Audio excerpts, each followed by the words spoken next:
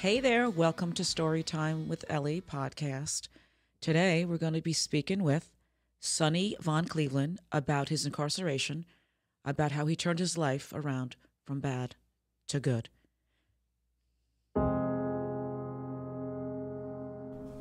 The earliest memories of my life are riddled with tragedy, trauma, and sexual abuse.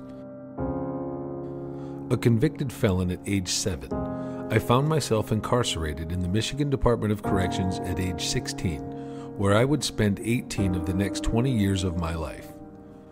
Swallowed by a world of gangs, violence, and hatred, I believed that my life was destined for failure until a Muslim man in solitary confinement broke through my hardened exterior and showed me the pathway to living a better life, regardless of my past. This is a story of redemption.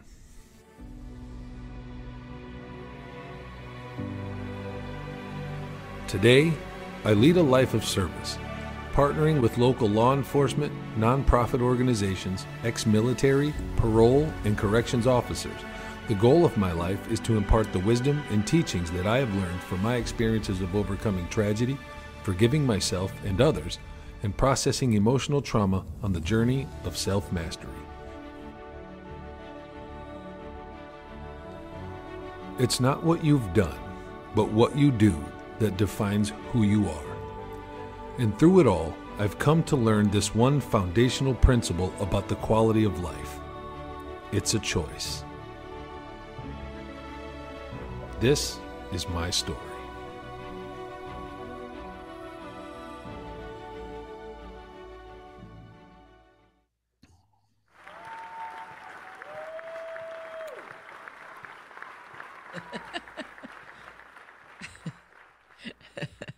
Welcome, Sonny.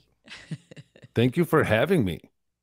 Yeah, thanks for coming on. And we appreciate you coming on to Storytime with Ellie to share your experience with our audience. And let's just shoot. Tell us a little bit about yourself, where you're from, and let's go. I was born and raised in Michigan, in the backwoods, by Carson City, Michigan. It's kind of like right here in the middle of the mitten. Okay. Carson City, Crystal area. It was not a very good childhood. I was wrought with sexual abuse. At the age of 5, my uncle started treating me as his personal plaything. And over the course of the next 5 years, there was 4 other men that decided that they were going to jump in there and jump, jump on board with the molestation train. And I thought that it was me, right? Most of my life, I thought that it was me that was doing something to attract these men.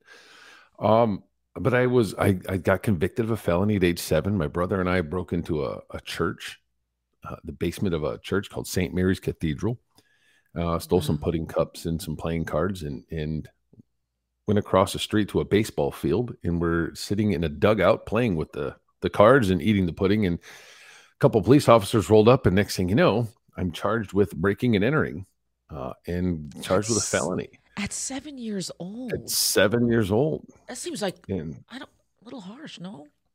It was a little harsh. Looking back at it now. Yeah. There was a significant problem that transpired there, though.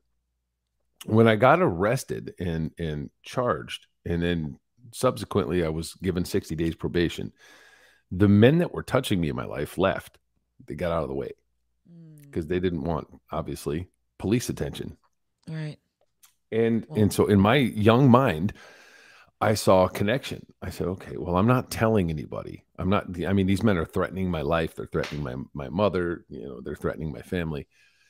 And so I didn't say anything, but the attention from the police made them go away. I understand. So, silver lining. I was like, okay, well, these men don't want to hurt me. They want to help me. And they drive these perpetrators away. So I broke the law again. And here they come back again. And back into courts, prosecutors, judges, attorneys. And the men went away. And so in my mind, I developed this affinity for law enforcement. And the only way to make them continue to come around is to keep breaking the law. And Oh, So, wow. by the time Wow. I'm 10, 12 years old, and I learned a really bad lesson at a young age because I told on my Uncle Mike. Because when I got convicted of that felony, I got an ass whooping like I've never had in my life. And my mother was trying to figure out why I'm such a bad kid. Why did I do this? And I cracked open and told her, my Uncle Mike is doing these things to me. Oh, and you Um, told her. Wow. and she lost her mind, obviously, called the police. It ultimately led to him going to prison for 15 years, but it destroyed my family. Like, well, the threats that he made came true. And he told me, if you tell anybody, it'll hurt our whole family. I'm going to have to hurt everybody in our family. And he Oh, wasn't wrong. The whole family, half of the family didn't believe me. They thought I was lying. And the other half, I don't know what the excuse was, but we stopped going to grandma's house. There were no more holidays with the family, cousins and aunts and uncles. All of that went away. And in here, I thought it was my fault. Like, I should not have said anything because I mean, and the weird part was they forced me to talk to him on the phone when we would go over to grandma's house, oh right? my Like, if we went gosh. over there, me and my brother and my mother would go to grandma's house outside of the rest of the family. They did their own thing, and then we were allowed to come over. And my Uncle Mike would call while we're there, and they would put me on the phone with him. Like, you want to talk to your uncle? I'm not going to say no. I'm in the habit of pleasing everybody. I'm a people pleaser, Right. and so I would talk to him, and that forced me. It taught me to keep my mouth shut about the rest of the men. Like, I'm not going to say anything about Tim. I'm not going to say anything about Daryl. I'm not going to say anything about Robbie because, in my experience, I told on one of them, and everything went apart. So why would I say anything else? So I just kept it in and just kept breaking the law because that was the easy thing to do. Just keep the police coming around. I get probation. Everybody stays away. Wow. What a And way to. and so I developed that mindset. And so by the time I was 15 years old, I mean, I had 8, 9 felonies on my record. Right? I was a seasoned criminal without criminal intent. But I was in my school, in my high school, and I was smoking weed, and we got caught for it. And the principal made us come to his office every day during lunch for a drug intervention class. And I was early one day, and I'm sitting in the office, and I noticed that the safe is open. So I leaned over and I opened the safe with my foot, and I mean, there's tubs of money. I'm seeing stacks of money. There's tubs full of money, and this is, to me, now that I look back at it, this is exact. This is a look into the mentality that I was in. I grabbed a white envelope, the only white envelope that was in the safe that you have no idea what's in it. Instead of all the other money and everything around it, I grabbed the white envelope. It was Lotto. Turns out, right. Turns out there was $2,000 in it. Oh. Um, but and so Wow. I got caught for that, and ultimately, my judge was sick of seeing me, and he's, you know what, I'm going to bind you over to adult court. Mm. And I went in front of adult judge for the first time in adult court, and he was done. He's like, I'm sending you to jail. And while I was in jail, he gave me 6 months in the county jail. And while I was in jail, here come a slew of charges of all the other stuff that I'd done. I broke into houses, stole stuff, and these all came back. And the judge sent me to prison. It was like, I'm not even going to play with you. You need to be taught a lesson, and I'm going to send you to prison. And he did. And that's where life went really south. Wow. I just have a quick question. Um, okay, so up to here, you've had a lot of bad things happen in your life that brought you up to where you are now. What, you're 15, 16 at the age when I was 16. Yep. 16. Do you think, I know going backwards, but do you think, is there anything that could have been in your life that maybe directed you into a different direction as you were growing up? Is there something that you're not disciplined, taken care of in your home? Is there anything that you think that could have changed the outcome of what you've gotten up to, or where you? Sure. Plenty. I mean, I know it's your I story. This is think, where you are today, but yeah, what no. do you? And there's definitely opportunity. I think it was oversight on my mother's part. I know if anybody touched my kid, there would never be an opportunity for it to happen twice. Exactly. Right? Mm-hmm. Never. I would lock this kid up in a straitjacket in the bathroom if I have to. Yeah, Right. absolutely. And so I again, I don't blame my mother. I don't hold her accountable for it. Because what's the point? I mean, there's no point in doing that. But I believe had my mother been a little bit more aware or attentive to what was going on, she would have been like, "Hey, wait a minute, something's not right," and would have prevented it. That definitely could have helped. But also, I think there was a lack of compassion in the court systems. Like when you have a 10, 11, 12, 13-year-old kid that's got 7, 8 felonies, something's going on. Yeah, they never. Right? There was no help. They didn't reach out Right. to try to get you some help at a young age. And for my brother, it was different. My brother was constantly breaking the law as well, but he wasn't victimized. He fell in love with gang culture in the 90s. Fell under the Snoop Dogg and all that, and wanted to be a Crip in our small little town. But they took him away. They put him in juvie. They put him in foster home. It's almost like you were picked on. They never did that to me. They never took me away. It was always probation, probation, probation, probation, probation. So I developed the consequences to my actions are nothing. It's just probation. Yeah, you were a product of your environment. Sounds And like so had they had a little bit more compassion with like, what's wrong with this kid? Something's going on. Maybe it would have been lashing out. You were lashing out. You were for sure looking for help. Yeah, yeah. I basically had a protesting board up, like, hey, but. So this is all this in your life is what made you today who you are. 100%. So, which you've came a long way, and I want to know about you hear about this in psychology all the time about nature versus nurture, right? Sure. We know what happened with you when you were younger with your family, but were there any criminals in your family that did, other than what they did to you, that were in jail or prison for any other things? Because people want to know, hey, is this because he's a product of his environment, right, or is it in his DNA? Like, it sounds like it's both. Yeah. What do you there think was about not. Situation?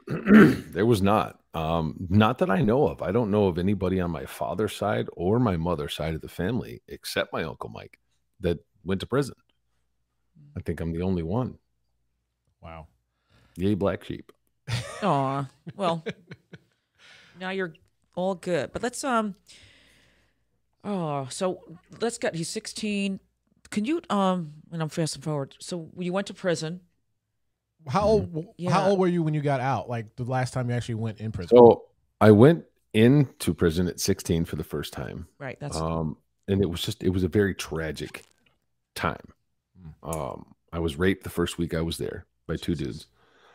And I stabbed one of the guys because of it. I mean, it was a very crude thing. I grabbed up some little tiny pencils and just ran across the hall and I was going to ask you what you had to stab with. Yeah, because and then I mean, it wasn't. I didn't kill the guy or anything. It's just little pencils. I mean, it probably put some marks on his face or whatever. But nobody else knew what happened. They just saw me stab this guy.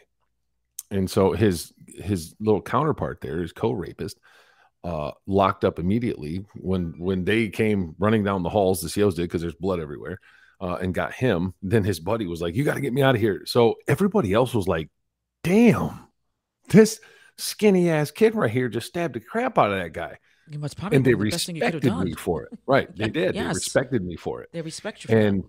And then I got approached by the gang. And the gang was like, "My man, you're about your business, right? We want to put you down." And I have never had any interaction with gangs in my life, except my brother wanting to be a Crip. Never really knew anything about it. But here I saw an opportunity for protection in prison, because you can join a gang and it's like a brotherhood. And something snapped at me when those men raped me. I lost touch with reality a little bit.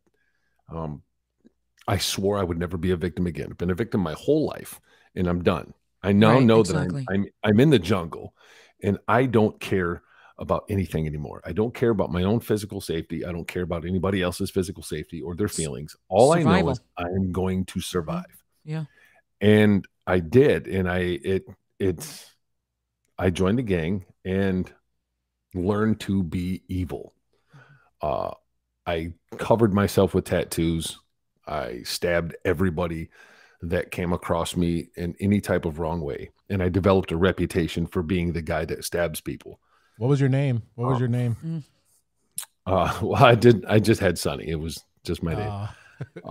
You call him Poker. But yeah, no. Well, they called me Vodka for a long time. I don't know why, but they were just calling me Vodka, and I don't know why. And it was weird, but I picture clear, white. But and that's what I thought. I was like, maybe I look like a fifth of vodka or something. But in I think it was 99, in like August of 99, they opened up one of the first privatized youth facilities in the United States. It was a private prison owned by a company called Wackenhut, and it was in Baldwin, Michigan. And I was on the second ride into this facility, and they put us in this facility, and all the employees were locals who didn't really have much training. And we were already seasoned criminals at this point. Like, we were convicts. We'd been in prison for 2 years under the tutelage of seasoned convicts. And it was a war zone.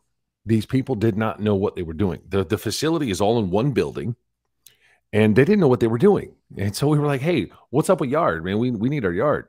And they just opened all the doors, all of them in all the units, and said, go for it. And said, well, you know what's going to happen here.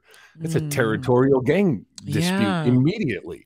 We hit the yard, and it's like, okay, this is our area. That's yours. That's territories.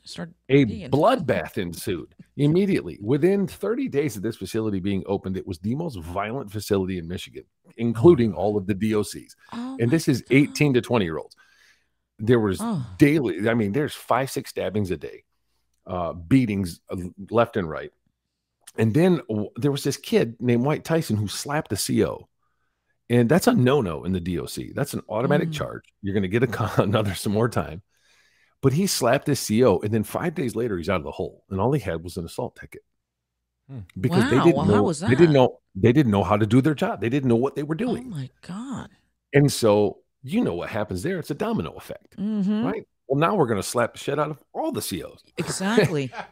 And that became a thing. And then a couple months into it, they knew that this was out of control. They didn't know what to do. So they brought in these CERT teams from Virginia and some people from the DOC and locked the facility down, and then took their revenge on us. They started putting us in the hole. And me in particular, they would chain me up to the showers and just beat the hell out of me. Oh my God. And we would go back in, and the only wreck that we would get, because that hole in Baldwin was the hole. I mean, there's no light, there's no windows to outside. You can't see anything, just the windows on the door. And we would get gassed almost as a recreational activity, right? We would cover up our doors and I'm going to kill myself. And then 10 minutes later, you've got a 9-man CERT team with a shield and riot gear standing at your door. And they're going to give you 3 warnings. And then they're going to open your slot, and they're going to spray pepper spray. And then they're going to charge that cell. And so it became kind of a game for us to see if we could get out of the cell, get butt naked, put shampoo all over the floor and water all over the floor, and put it all over yourself, and let's go. And they took their revenge on us. They would hog tie us up. They would, we'd be shackled behind our backs and our feet, and they would take us out to the dog kennels and throw us out in the snowbank for 6-7 hours, coming out to kick us every once in a while, make sure we're still alive. It would come out and pour water on us. Like, so they tortured us. I was going to say, it's torture. It's sick. It's almost like it is sick. Yeah, like there's been $80 million on this in shit, plain English, from this facility. Yeah, 100%. Yeah, totally. It brought out the inner sadist in these people. Yeah, totally. And as young, influential adolescent gangbangers, we didn't know any better. We saw it as a war. Like, let's fight. So at the age of 20, I was lucky enough to be ridden out of that facility, because you can't be there after you're 20. Thank God you timed out. Right. They sent me back to St. Louis, a level 4 facility. And my bunkie, when I go in, is a guy named Terrible T, who was one of the founding members of Young Boys Incorporated. It was a street gang in the 70s in Detroit, the YBI. They got famous for putting their logo on their dope sacks. And this guy took me from this young, savage, angry criminal to a smart, street smart criminal. He taught me all kinds of actual criminal things. And then at age 21, they opened the doors and were like, well, your time's done. You can go. Here's $75 and 3 condoms. Good luck. Wow. No parole, no probation, no oversight, just doors open. Well, what do you think I'm going to do? I've just spent the last 5 years in war, raised by savages and wolves. I have no conscience. I'm a greedy, self-centered individual whose biggest goal in life is to be the next Scarface. Oh my gosh. Wow. And so I threw the condoms away. I don't need those. And I robbed somebody the first day I was out at a gas station. I mean, the first day I wasn't even out. I came home. My brother had a little bit of a party for me. I got drunk. I woke up at 1:30 in the morning and decided that I wanted to go for a walk. I walked outside, didn't know where I was. And there's a Quality Dairy, a QD gas station. And I walked over there and I saw these 2 people coming out and I'm like, I'm going to rob them. I need money. I've only got $75. Is that why And so many prisoners go back to jail so quickly? It's a big part of it. If they don't have something established to help them, it's a huge part of it, right? Wow. And not only that, I was just trained by all these people. And so I spent the next 2 years of my life robbing drug dealers. I got into big boy crimes. I'm like, well, if I put on a police uniform, they're going to give me all their dope and money. Wait, hold up. And What? So you became Robin Hood. yeah, well, except I didn't give it to anybody but myself. Well, that's okay. You were doing. Yeah. He was robbing the hood. Yeah, but you were robbing I was people that robbing did the bad hood. themselves, right? Oh my Yeah. God. And then it was bad. I got a couple of girls pregnant on either sides of the country. I was just a train wreck of a human being. Robbing drug dealers was such a lucrative industry for me that I was able to go across the country doing this. And I came back. I started a home invasion ring with a couple of buddies, and we treated it like a 9 to 5. It was ridiculous. But we would go every day, gathering goods because we lacked conscience, right? I lacked any awareness of what consequences are. Do you think prison did that to you though? 100%. Oh, he had to Because survive. I was all about myself, and there was no programming that I was involved in that would have taught me anything different. And so it was knowledge that you wouldn't get in college.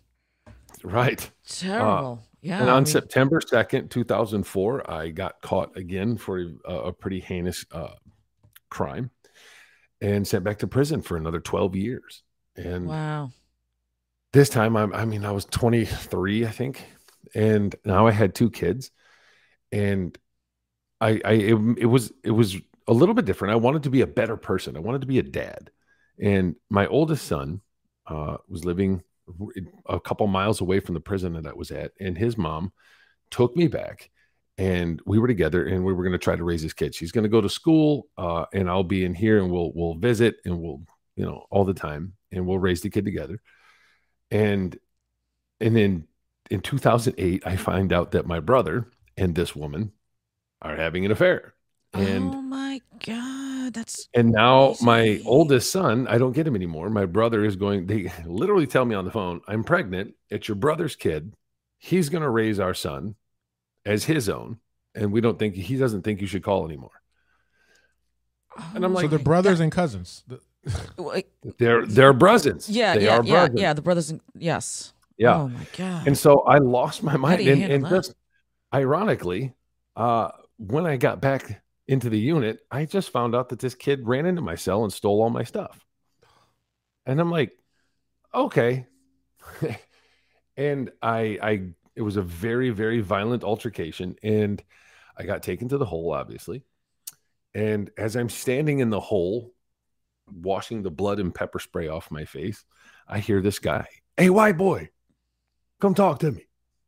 And I'm like, I snapped out on this guy. Are you, F-bombs, left and right. Don't talk to me. Stop calling, blah, blah, blah. And he, every day, hey, white boy, come talk to me. Hey, white boy. Oh my God, that's funny. I was spazzing on this guy. And about a week later, they took me down to see SCC, which is a security classification committee. They're the ones that determine how long you're going to be in the hole. And they gave me 60 months. So it was 5 years in the hole. Oh my And God. I'm like, well, that sucks. But I mean, I still have 8 years to go. So I just don't care, right? I literally don't care. I've lost anything that means anything to me. And I'm just a selfish, self-centered, gang-banging piece of shit. I just don't care.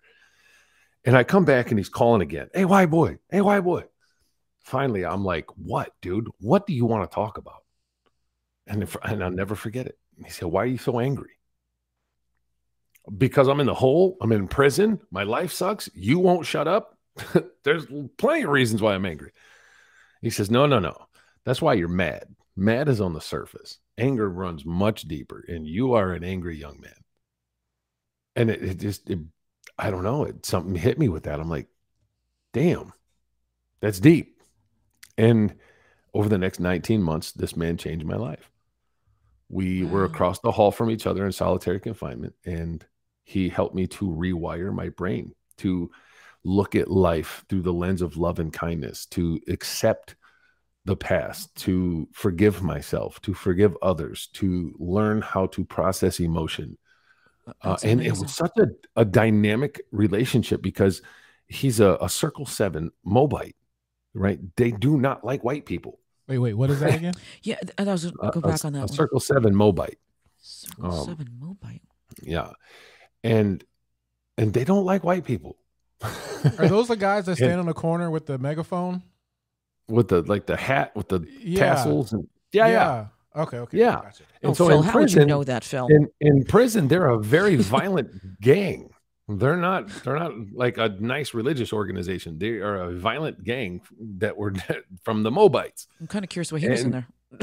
Yeah. Well, he was in for murder. He came in 1984, I think it was, and he had a natural life. He's never getting out. Oh, wow. But here he helped you. And out of nowhere. And he had, you'll have to read the book. Yeah, I don't totally. want to give it all away, but he knew that his life was in the free world was over. And he saw an opportunity in me to pass on the knowledge that he's picked up over his lifetime. It was never religious. We never had much of a religious discussion.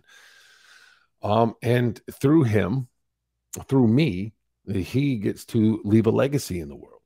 Yes. And I'll never forget it when I left the hole 19 months later. I had done so much work that the administration started to see it and came and offered me the opportunity to teach a class called Thinking for a Change. And if I were to teach this class, they would let me out of the hole early. Awesome. I'm in for that because the changes that I had made were tangible, right? In that 19-month stretch, it was tangible. They could see this. And they let me out to teach this class, and they put me in the protective custody unit. They tricked me. I thought they were going to let me out of the hole to go teach this class. No. You're going to go to protective custody, and the class is all pedophiles. Oh, awesome. God. So and what would you teach them? I have to teach these men how to think differently, how to understand that your actions have consequences, and how to stop in the moment before you commit an act, how to stop, think. It's all about cognitive behavioral therapy, eliminating self-sabotaging behaviors, developing empowering beliefs so that you live a better life. And so I taught this class, and I mean, it went really well. Wow. Good for you. Wow. I dedicated my life to helping, to help heal, because I had just gone through this soul cleansing moment in the hole. And I knew, well, if I don't have any superpowers nobody else has. I'm not special by any stretch of the imagination. So if I can do this, anybody can do this. And I dedicated my life to helping with that ever since. Perfect. So has your experience in prison shaped your perspective of, or taught you anything valuable? It sounds like to some degree it did, because it turned you around, and then you were teaching. In the end, you were teaching, correct? Before you were. Sure. Yeah. Yeah. I spent the rest of my bit mentoring guys and teaching classes and working with people and teaching them how to be better when we're here. So you right? had a So pivoting point. There was a pivoting point right. you went through. Yeah. And it Wow. wasn't an easy cakewalk because Mm. once I was done with protective custody, I knew I had to leave protective custody. I actually chose to stay there for a little bit longer because the peace was nice. But I knew that I have parole coming up, and so I have to be in general population in order to get that. And that meant that I had to go back and face the gang because I was done. I didn't, I'm my own man. I'm not your puppet. I don't want to be a part of this anymore. And they didn't take that very well. You don't just quit. And so I was stabbed. I was beaten several times, pumpkin headed with locks.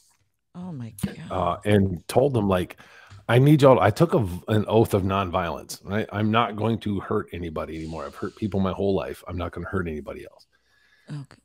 But if y'all don't leave me alone, yeah, I'm going to break that oath one time. Y'all know what I did for you. Think of what I'll do to you. Leave me alone. And they would not. And so, unfortunately, I did make the choice to delve into one more violent act. And it was on the leader of the gang. But it worked. And after that point, they left me alone. And since then, I have led a relatively nonviolent life. Thank God for that. And unfortunately, it took that violent act that you had to do to the leader of that gang in order to free yourself. And that's the same way with outside of prison sometimes. Unfortunately, to bring that up. But sometimes even outside of prison, right? It take one down. It usually takes a bunch if you take the right one, unfortunately. And it's sad. For anything, even with kids, school. It's sad because the answer that everybody's looking for, it's so simple. I think human beings just have a problem with simplicity. I think we have such an innate desire to understand things that simple things just don't do it for us. But that being said, the answer to everything is be kind. 100%. Humble, be kind. There's nothing that kindness cannot do. You want to be successful? Be kind. You want to have a good life? Be kind. You want to help the world? Be kind. Kindness is be kind to yourself and be kind to others. Kindness to self is the biggest barrier to freedom, internal mental freedom, because we hold ourselves so accountable for our past that the shame and unworthiness prevent us from moving forward. We don't feel worthy. We don't feel worthy of having the dreams that we think that we have, or the dreams that we do have. We don't feel worthy of receiving it. And when you don't feel worthy, subconsciously, you will block any opportunities that the universe gives you to achieve those dreams. And this is true. Absolutely. 100%. Sonny, can I ask you a question here? You talked about that pivot point where the guy kept pestering you saying, "Hey, white boy." Do you think that a lot of people who are going through situations similar to yours miss that pivot point? Because it probably wouldn't have been, your life probably would be completely different if you didn't actually open up to this man. But he had no choice too. He was pretty. Yeah. I mean, thank God he did, right? I think people who go through those life changes don't actually realize that sometimes it's something really, really small. Yeah, 100%. And again, it's the blockage subconsciously that we put up to the opportunities to help us in life. We get those opportunities all the time. Every day is an opportunity to make your life better, but we subconsciously block ourselves to these things. I could have remained angry in that moment and just not ever talked to this man. Wow. And who knows what my life would have been like. Right. No, amazing. Amazing. It was, I don't want to call him an angel, but it's almost like, he was there and he got you up, got you further on in your life. But there's so many other things that you've accomplished after prison. So let's go through a little bit of that on what you're doing today, right? Are you coaching? Obviously, you got a lot of life's experiences. You could just fill us in, if you please, a little bit. Yeah, so when I first got out, I worked for the union doing demolition. I knew in my mind that you have to work and you got to prove yourself. But we are not constrained to a life that is given to us. We have the ability to do anything we want.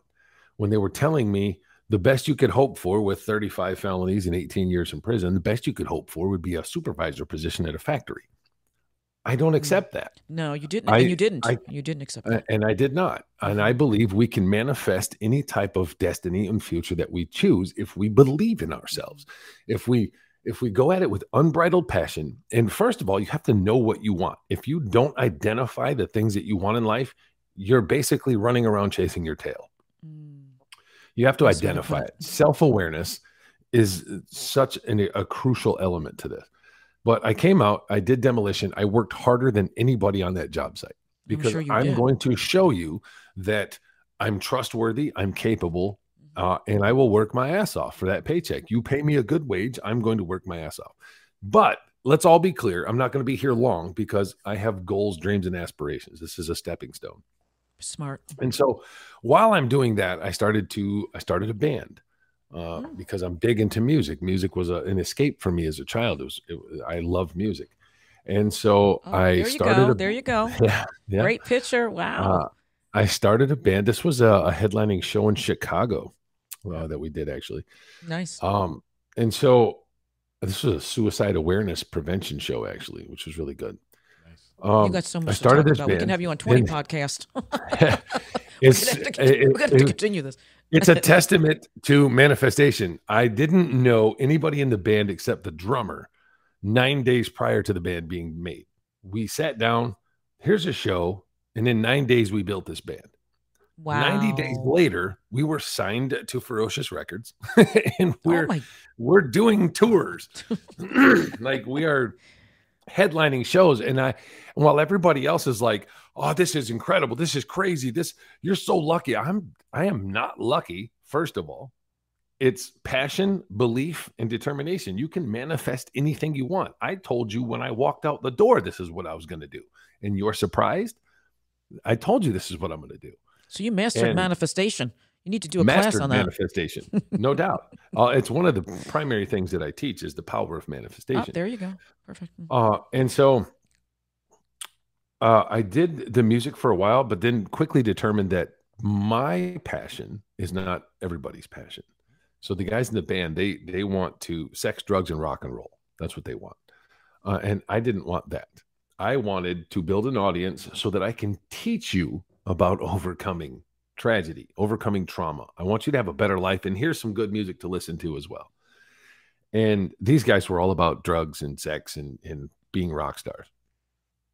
And so it didn't last very long before here's the label. Well, we'll give you all this stuff. Go on tour. Here's a van. Here's money. Here's this.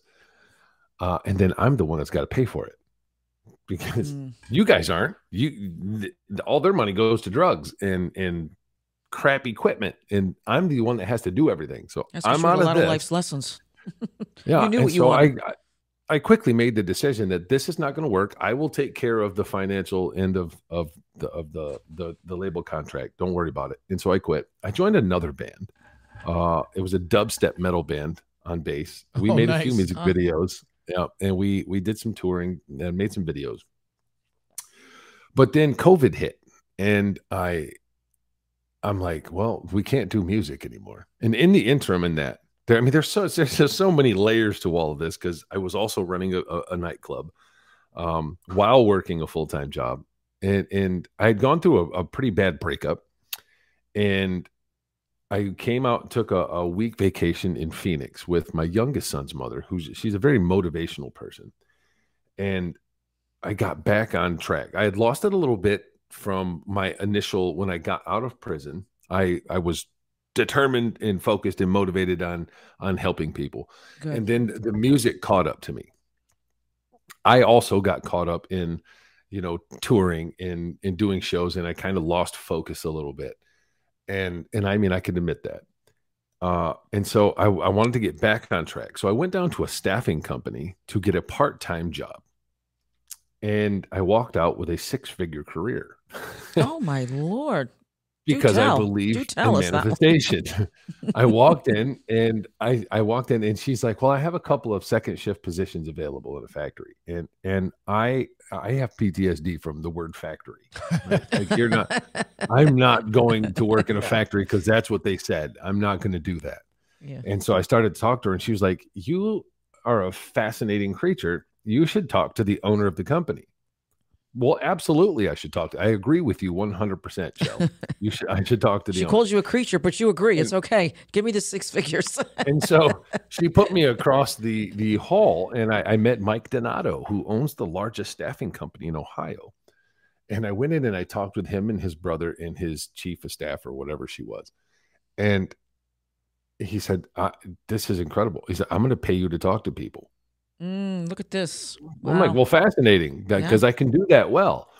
And after a little bit of a shopping spree with nice clothing that I'd never seen in my life, I have my own office, I have my own desk, and I'm like, "This is nuts. This is manifestation. Here it is." And so now I not only have I learned how to be a staffing specialist and give you jobs, but I'm going to motivate you when you come in for this. I'm going to talk to you about your life and how to get your mental process right. Amazing. This is And like so amazing. here's the most amazing opportunity of my life. That good hand. And then we're sitting here watching TV, and all of a sudden everybody's talking about COVID. I'm like, the hell is that?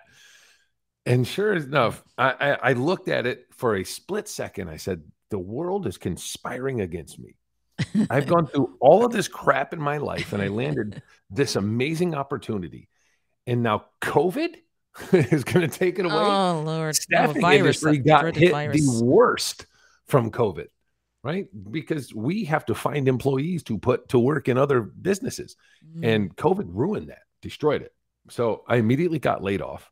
And I'm like, well, now what? I can't make music. I can't work. I'm stuck in a house with this miserable, treacherous woman. What do I do? And I'm watching YouTube, and I see No Life Shack come on, and he's doing a music reaction. And I'm like, if that guy can do that, he's got like 2 million subscribers. If that guy can do that, I can do that. So I went downstairs, turned on my camera, jumped on my computer, and I made a reaction video.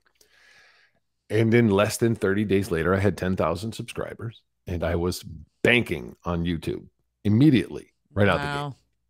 Less than 90 days later, I've got 30,000 subscribers. I'm making $5-6 grand a month off of YouTube. I'm like, hallelujah. Wow. This is it, right? Yeah. I figured it out. Not only am I making an income by sitting and watching music videos and critiquing these music videos, and I do it authentically because I love music. So I'm watching these. But I also have built a platform where I now can talk to people about healing, about being good people, about being positive. So I immediately started podcasting. I did a show on E360 TV network. I submitted a video and I won, and I got a season on their TV network. Amazing. Called Holding the Rope. And that was where I found ordinary people that have done extraordinary things in their life. And I just started podcasting, interviewing people. I did a morning show called The Morning Brew for 2 hours a day from 9 to 11 every day. Wow. And we built this massive following and started to create a culture of positivity. And then I went and had a Reiki session. One of my co-hosts was talking about Reiki, and I've never done it before. And I'm not much into like the foo-foo spiritual stuff. But it finds you. I believe that we manifest everything in life. I don't need some mystical thing to do it for me. But I'm open. If you can show me a ghost, then I will believe in ghosts. Go for it. And he's like, I'm going to set you up with my Reiki master. You're going to go out and do a session for the show and then come back. So I went out and I had this Reiki session. And she unlocked everything that I was not admitting to myself. Wow. And I'm like, holy shit. Wow. I know what I have to do. And I immediately went home. Master. I went home and I left the girl that I was with. I was miserable. I was not happy. I put on this face that I was because we had a son and I worship my son. And I know in my heart of hearts, if I leave her, she's going to use him against me. But consequences be damned. I am going to live an authentic, happy life, period. And whatever's supposed to be will be. So I went home. I left her. She went ballistic. Throwing candles out the windows, immediately ran down, started destroying the studio. I tried to leave. I go to get in the car. She comes out, punches me, grabs the keys, run into the house, locks the door. and it's December 12th, 2020. I'm standing in shorts and a hoodie in the middle of winter. What do I do? Called the cops 3 different times. Police tried to get this girl to give me my keys to my car so I could leave. She just wasn't having it. And so a buddy of mine had seen a post she put out on Facebook, another very prominent lead vocalist of a band. And he said, buddy, you got a plane ticket. I bought you a plane ticket. Come to Florida. Get the hell out of there. You need to take some space. And so I did. I went to the airport, flew down to Florida. And next thing I know, my car is impounded and destroyed. She said it was abandoned.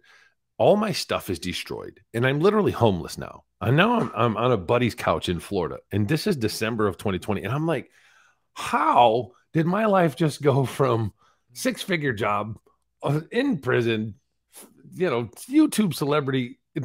What is going on here? And now I'm homeless. I refuse. I refuse. We are going to get up and we are going to show the world that through kindness and perseverance, you can do anything. And so I just started climbing back up. And within a month, had another condo, started getting a computer.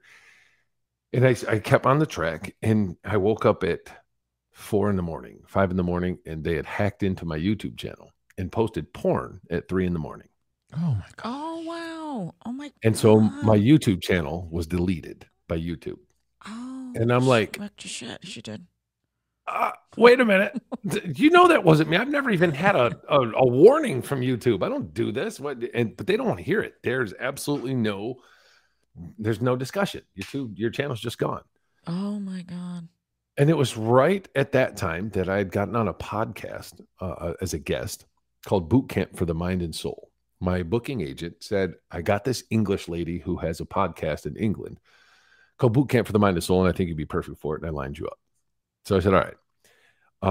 Amidst all this chaos in my life, I jump on a 5-minute pre-screen show with her. And my life is chaos. I got this 2-year-old running around going crazy. I got 2 cats that are destroying everything. My phone's going bananas. Life is chaos for me.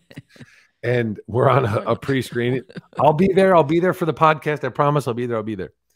A couple of weeks later, the podcast comes up. She now admits that she didn't think she would ever see me again. And I popped up 15 minutes early, just like I was here. I'm ready. I'm on point. I'm professional. Yes, Let's you do are. this. And in that hour-long podcast, I fell in love with this woman, and she fell in love with me. And we are together to this day. Oh, congratulations. Yeah. She was in England, and I was in Cleveland. Oh, wow. And nice love story. It was the most amazing, raw conversation I've ever had in my life. And for the first time, I felt like somebody actually saw me. And there was no judgment. There was no nothing there. And she was going through a bad divorce. So we started talking every day on the phone, 5-6 hours a day, FaceTime, talking to each other. And she said, let's go to Palm Springs. I said, I hate Florida. She said, no, it's in California. Oh, okay. Well, I'm cool with that. So here we are, June 6th of 2021. We've come here to Palm Springs, California, and have lived a life of purpose. This is my star seed. We are diametrical opposites. When you look at us on the surface, we are completely different. I am loud, brash, heavy, hard, American, love things loud. And she is a soft, compassionate, quiet, soft little bunny. Right? But you need that. That's why you're at our core. Yeah. We are exactly that. We stand on a foundational principle of kindness, compassion, and authenticity. And because of that, we have never had a moment where we have not been madly in love. And it's amazing. And so good for you, and it's well deserved. Very nice to hear that. Yeah. Yeah. Yeah. Wow. And we're in California. Now we own a cat cafe, the only cat cafe in the Coachella Valley. Oh, yeah. Can you tell us a little bit about that? Because I know your time is wrapping up and you're a pretty busy guy. But let's, do you want to mention that little cafe? It can go quick. Yeah. We own Frisky Business Palm Springs Cat Cafe. It's the only cat cafe in the Coachella Valley. Oh, nice. When we got here, we decided we needed a business to start. And we're both very passionate about mindset coaching. She was a mindset coach for a long time, a keynote speaker. But she couldn't work while she's here because she hasn't gotten citizenship. So we needed to start a business. And she said, let's do a cat cafe. I had no idea what the hell that was. I'm like, well, what is that? But the concept of it, taking cats out of cages and getting them into forever homes, it's a no-brainer. Let's do that. And so we built this thing up, and it's incredible. We've done 62 adoptions since we opened in December. Good for you. Nice. Yeah, it's been absolutely incredible. And we have built a community that is insanity. Like I live such a happy and fulfilled life. Good for you. And wow. it allows me to manifest everything that I had worked for in my life. Where I wanted to be is where I'm at. I'm just now establishing the Von Cleveland Foundation, which is my nonprofit organization that is designed to bring mindset coaching and personal development programming to marginalized people and the formerly incarcerated. It's expensive. I'm trying to make it available for free. We own Itopia Coaching. I'm the director of Itopia Coaching, which is a mindset coaching company. We have a 12-week, 8-module curriculum called The Choice Effect. And this is what I'm trying to bring. I'm trying to disseminate this to people for free. It can really change your life. And yeah, I'm a mentor to the juveniles in the juvenile facility. I work with the Riverside County Probation Department to go into the juvenile facilities and mentor these guys that are on a bad path, which if somebody had done for me, I'm not upset about anything that's happened in my life because it's made me who I am. Every single thing that has happened has put me in this position. So I'm thankful. Wow. I'm thankful for that. I'm also a reentry coach in Los Angeles with the Anti-Recidivism Coalition, where we go and pick inmates up from prison and give them a ride home. Okay. Us having that experience helps us to help them transition back into society. Wow. So you have a lot to talk about, and you can almost see that you can be in more than just one podcast. You need a series. Yeah, because I own a photography company and I'm an actor out here. There's so much, right? But it's a fulfilling life, right? You have so much. I have one. 'Cause I know it's getting late, and I know you have other podcasts because you're a busy man. But I do have one question. I just jotted down. Just came to me. Yeah. Do you believe that actually being a prisoner in reformation can make people change to make you better? Does that make sense? Because your story is unique. Yeah, it's unique. You have a unique story. So, I mean, I do have a bit of a unique story, but it's also incumbent on the person that's going through the experience. I'm not the first person that's done it, right? Nelson Mandela did 20 years, became president of his country. Viktor Frankl, who was one of the most influential men in my life, his book, Man's Search for Meaning.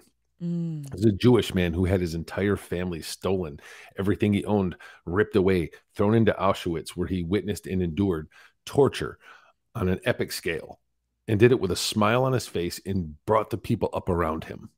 Wow. The man's a saint, right? So I'm not the only one that's done it. It's incumbent on the person. Life is not going to hand it to you. You have to take it. You have to understand that you want something better in life and then have the courage to take it. Thank you for answering that. You answered it well. Sonny, before we get out of here, can you give us all your websites and where everybody can find you? Because Ellie's audience is going to be asking, like, where can we find this guy? Where can we get his book? Where is all So that the book drops September 1st. You can already pre-order the ebook now. It's called Hey White Boy. It is on Amazon. You can find it there. But the easiest way to find anything that I do is just Google Sonny Von Cleveland. Yep, I've come to find that that's the easiest way, right? I'm the only one. And just follow on Facebook, Instagram. I'm trying to learn to get Twitter better, but I suck at technology. Use Threads. Use Threads. I am on Threads. Follow me on Threads. I've been trying to get that thing going as well. All right. I do a daily podcast every morning. It's not a podcast, more like talk radio, but I do it every morning. The Morning Choice, right? In July, the Morning Choice. Okay. Which will be going to 5 days a week. And then you can go to heywhiteboy.com. If you want to check out some of my coaching and things that are available there, you can go to itopiacoaching.com. Gotcha. Thanks for sharing all this information. Thank you. Then check out my YouTube, Sonny Von Cleveland. We're about to hit 12,000 subscribers for the third time. Whoa, so let's go. Wow. Good for you. Wow, we're working. Yeah. We don't quit. Yeah. Good for you. Great energy. Great energy. We got to have you on again and talk just to go even deeper. I know, because there's totally so much down. to take in, and we're like in awe, right? Because that's what happens when you're doing these interviews, and especially when we have this interesting person opening up to us about their lives. It's because a lot of it we learn as you speak, so we're learning with our audience, right? Because it's not just Sure. So it's amazing to us too. What you just, the stories you just told us, amazing. Well, thank you so much for giving me the opportunity to share it. Yeah, thank you very much, Sonny. I think that's the way that we cultivate a world of kindness is we share. When you find something positive, share it. And that's it's so easy. And that's what we're hoping with the podcast that we're doing, the story time with Ellie, is for people like you to come on and share what they've been through, how you've grown, and we want positive, outcomes. You want the good. And here's and how we changed. Be all end all of it. If you take anything away from your interaction with me, it is a choice. You get to choose everything that you do in your life. It takes the same amount of energy to pop up positive news as it does negative news. Yeah, so I if want you more watch positive. negative news, that's your choice. And when your day is negative, that's why. I agree. I agree with that, and that's kind of like repeating what I just said too. We want the bad, the good, and how we turned it around. That's what we want in stories, right? We want the good part, and you definitely have a fantastic. I don't want to call it an ending because it's not ending; it's your beginning. But it's all good stuff. Good stuff. You just started. You're gonna be rocking that out. Good for you and your wife. Thank you so much. Congratulations to both of you. It's been a good. Thank you so much. Yeah, absolutely. Thanks again. Thank you, Sonny. Absolutely. Thanks. Thank you. We'll catch you next time, guys. See you later. Yay. See ya.